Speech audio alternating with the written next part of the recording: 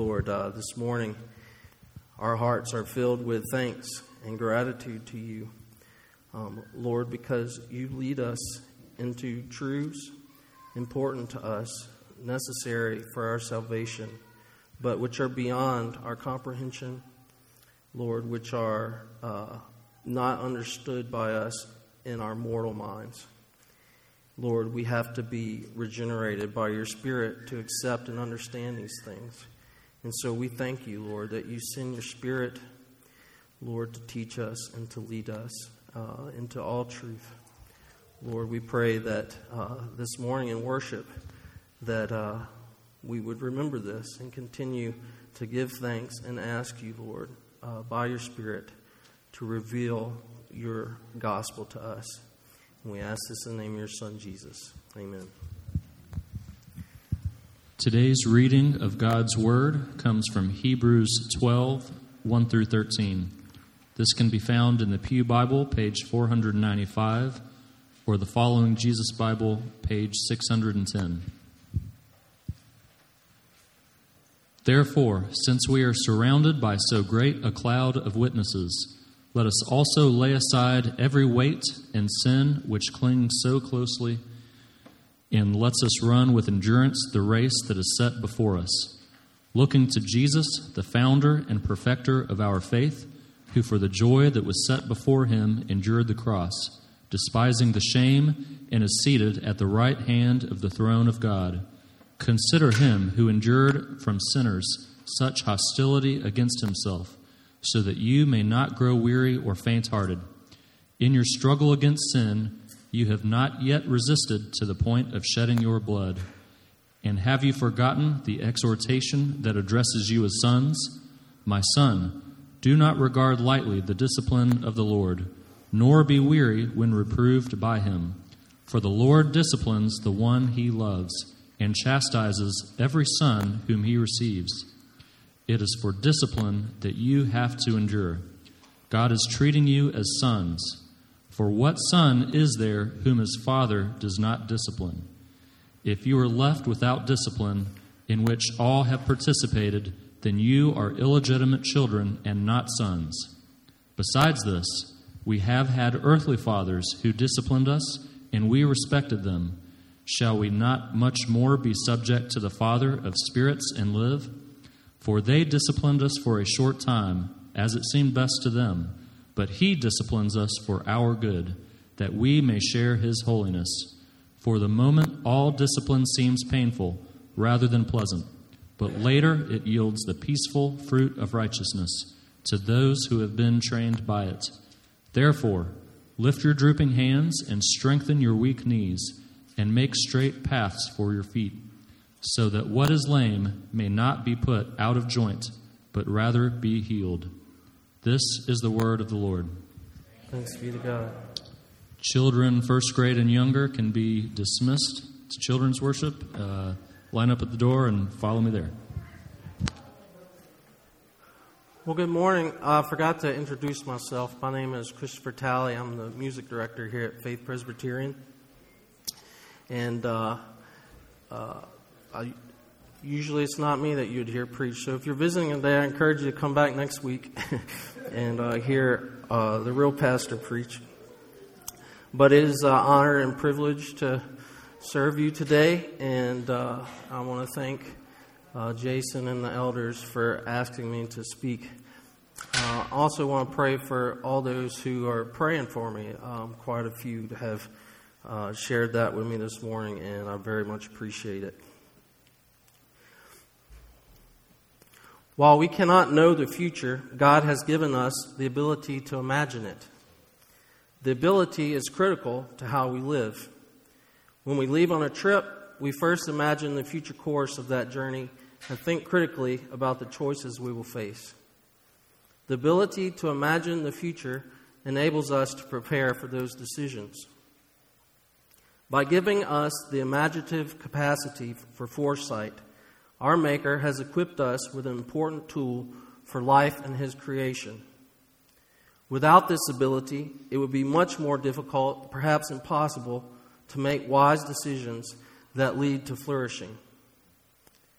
Today, we gather for worship on the eve of a new year, and many people around the world will make resolutions for the year ahead.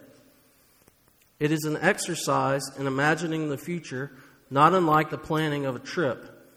Instead of a geographical destination, New Year's resolutions generally envision some type of personal transformation or improvement. My purpose this morning is not to encourage you or discourage the making of New Year's resolutions, but to get us thinking biblically about the desire for personal growth that drives that practice. What would we learn about a person if we knew their resolutions? It might reveal a lot about their values and their desired destination in life.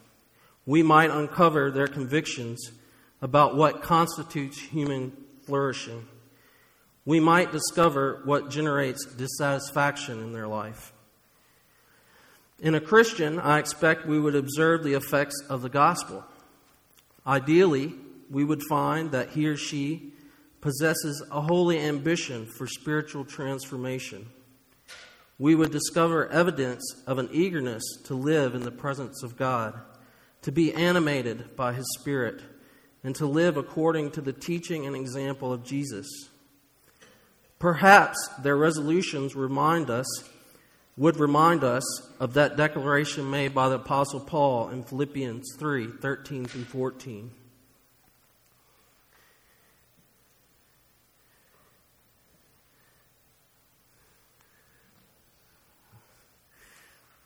Brothers, I do not consider that I have made it my own, but one thing I do, forgetting what lies ahead behind and straining forward to what lies ahead, I press onward toward the goal for the prize of the upward call of God in Christ Jesus.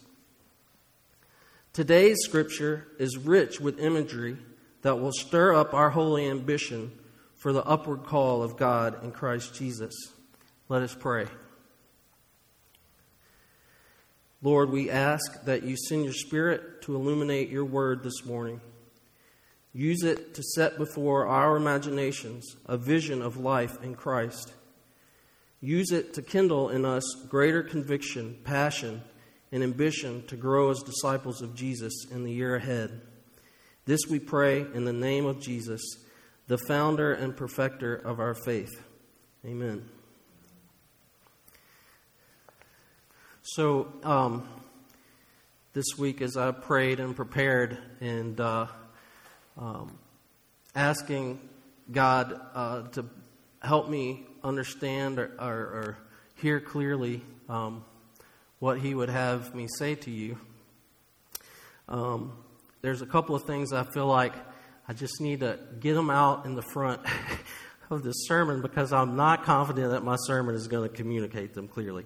So this is like a fail-safe method. I'm just going to tell you my point right at the beginning, and then perhaps as I progress through the sermon, it'll make sense to you.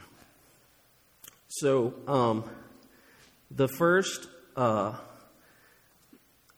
item on my heart from God is that I desire, and this is not just for you, this is for me, this is for all the church, that we would root our ambitions not in the mind of flesh, but in the mind of Christ.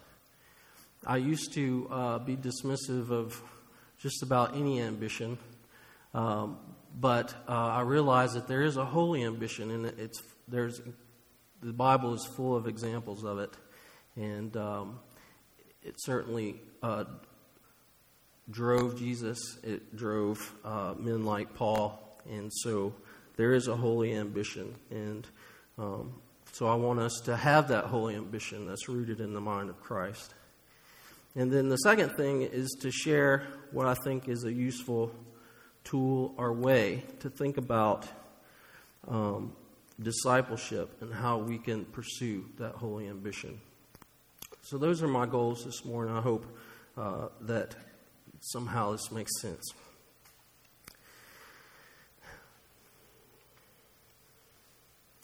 As we begin to look carefully at this passage, Hebrews 12, we should note the discussion that logically precedes it in chapter 11. If you want to turn there, you can. I think I tried to put it on the PowerPoint, yes. Here is a chapter devoted to the topic of faith, and it opens with this statement. Now faith is the assurance of things hoped for, the conviction of things not seen. How can we apprehend things hoped for but not seen? By what faculty do we hold the gospel before our minds so that we might express hope for and conviction in it? Paul says this in 2 Corinthians 4:16 and 17. For this light momentary affliction is preparing us for eternal weight of glory beyond all comparison, as we look not to the things that are seen, but to things that are unseen. For things that are seen are transient, but the things that are unseen are eternal. So how? Well, God has equipped us to behold things that are unseen. 1 Corinthians 2:9-10 says this. But as it is written, what no eye has seen, nor ear heard, nor the heart of man imagined, what God has prepared for those who love him, these things God has revealed to us through the Spirit. For the Spirit searches everything, even the depths of God. God makes faith possible by giving his Spirit, renewing the mind and sanctifying the imagination. As I understand it, the Reformed tradition teaches that an unbeliever must be enabled by the Spirit through regeneration to believe the gospel. That's why we must ask God in prayer to enable the lost sinner to believe, no matter what else we may do to help them hear and understand the gospel. In reading chapter 11, we are presented with example after example of how those who were counted righteous by faith believed God for what could not be seen. In each case, whether it be Abel, Enoch, Noah, Abraham, they acted trusting God to secure for them his purpose in their lives. Arriving at chapter 12, we return to the present and are invited to imagine ourselves surrounded by this great cloud of faithful witnesses that have gone before us. Their faith is an example for us in kind, but not precisely in content. It was imperfect because Jesus had not yet been revealed. Verses 39 and 40 of chapter 11 explain. I don't have this one on there, so you'd have to look in your Bibles.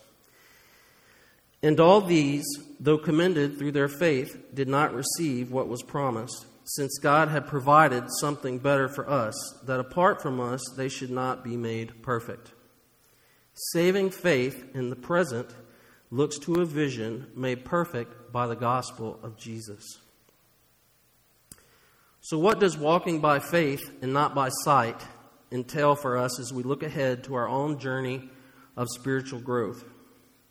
First, gospel faith places Jesus at the center of our life vision.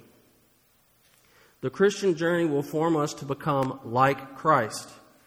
Romans 8:29 tells us that believers have been predestined by God to be conformed to the image of his Son in order that he might be the firstborn among many brothers.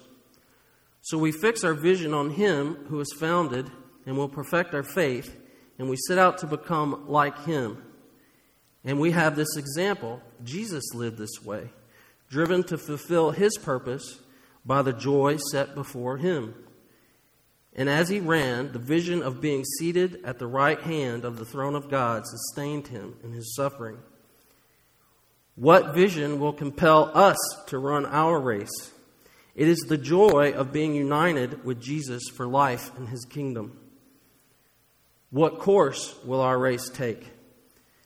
The path of our journey will look like the circumstances of our lives negotiated in obedience to and for the glory of God, as if directed by Jesus himself. Now, that's a very dense statement, and it requires that we ponder the significance of the reality that we are in Christ and Christ is in us. And I was trying to think of a way to maybe help make the point. And it's something like this. This is a thought experiment. What if Jesus were to inhabit your life right now? And by that I mean move into your house, take up your job, establish the same relationships that you have. And what would that look like? What decisions would he make? What course would he take in that life? And that's what I mean by the circumstances of our lives being negotiated as if Jesus himself were directing us.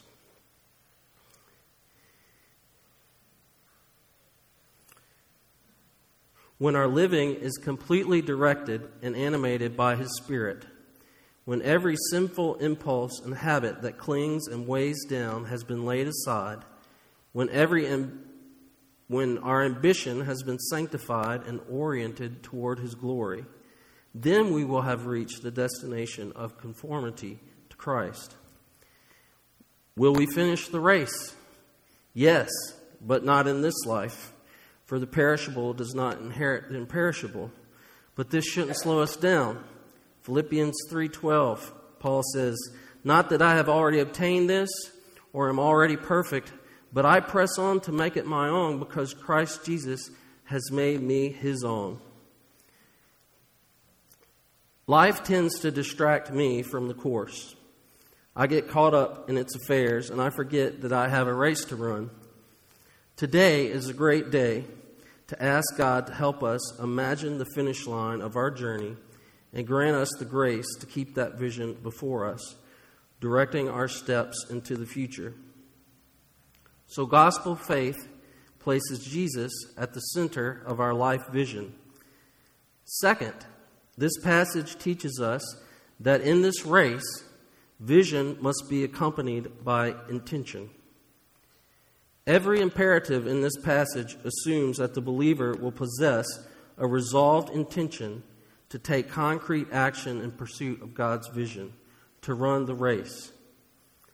Lay aside every weight and sin which clings so closely. Run with endurance the race that is set before us. Do not grow weary or faint-hearted. Do not regard lightly the discipline of the Lord, nor be weary when reproved by Him. Lift your drooping hands and strengthen your weak knees. Make straight paths for your feet. It would be silly to demand these things of a spectator. No, these are things a coach would tell competing athletes. These are straight, honest words that encourage us to commit to this race with its challenges. Now, we cannot muster this resolved intention from our own resources. No, it is the power of God at work in us. But we are not passive in this. Jesus has won for us the freedom to obey God and pursue His good pleasure. Philippians 2:12 and 13 states,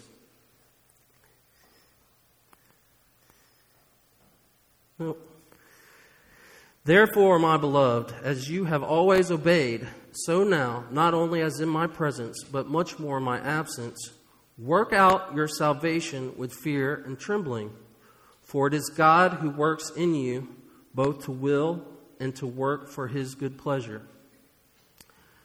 This passage presents to us a truth which may seem paradoxical, but here it is. We are commanded to work out our own salvation with fear and trembling. And then we are told it is God who works in you, both to will and to work for His good pleasure. I'm not going to try to resolve that for you because I don't think I should. I think we have to live in the tension of believing those two things, that we do strive to follow after Christ. But we also recognize that in that striving, it is the will of God working out in us.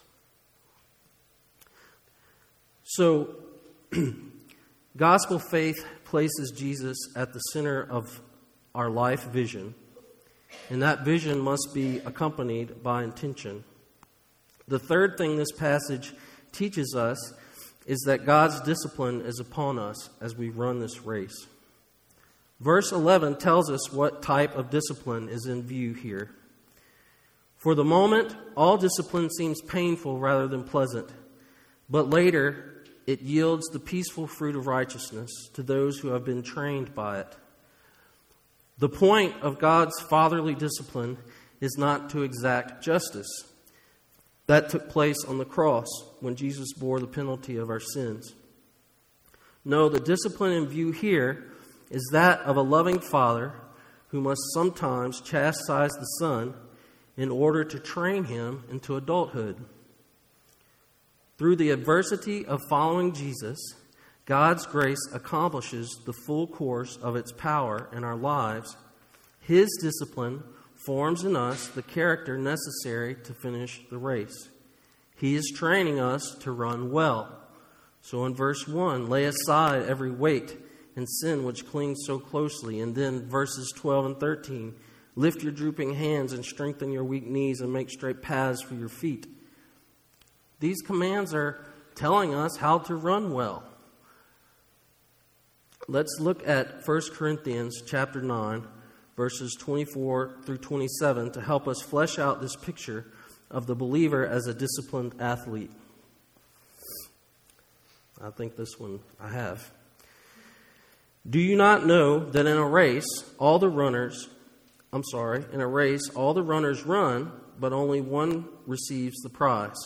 So run that you may obtain it.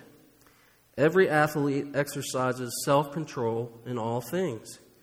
They do it to receive a perishable wreath, but we an imperishable.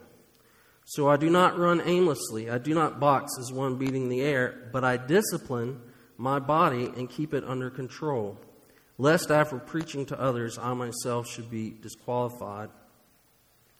Now, does this violate the doctrine of grace? No. No, grace is not opposed to effort, but to earning.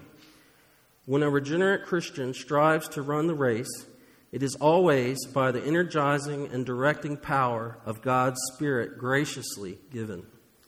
Sanctification is His gracious work in us. When we cooperate with Him, it is by submission to His power and plan, and in doing so, we in no way earn His favor or put Him under obligation to reward us. His favor and His rewards are always graciously given, never earned. We have a word for the process of God's training and discipline in our lives: discipleship. We observe the command in this passage that we lay aside every weight and sin which clings so closely.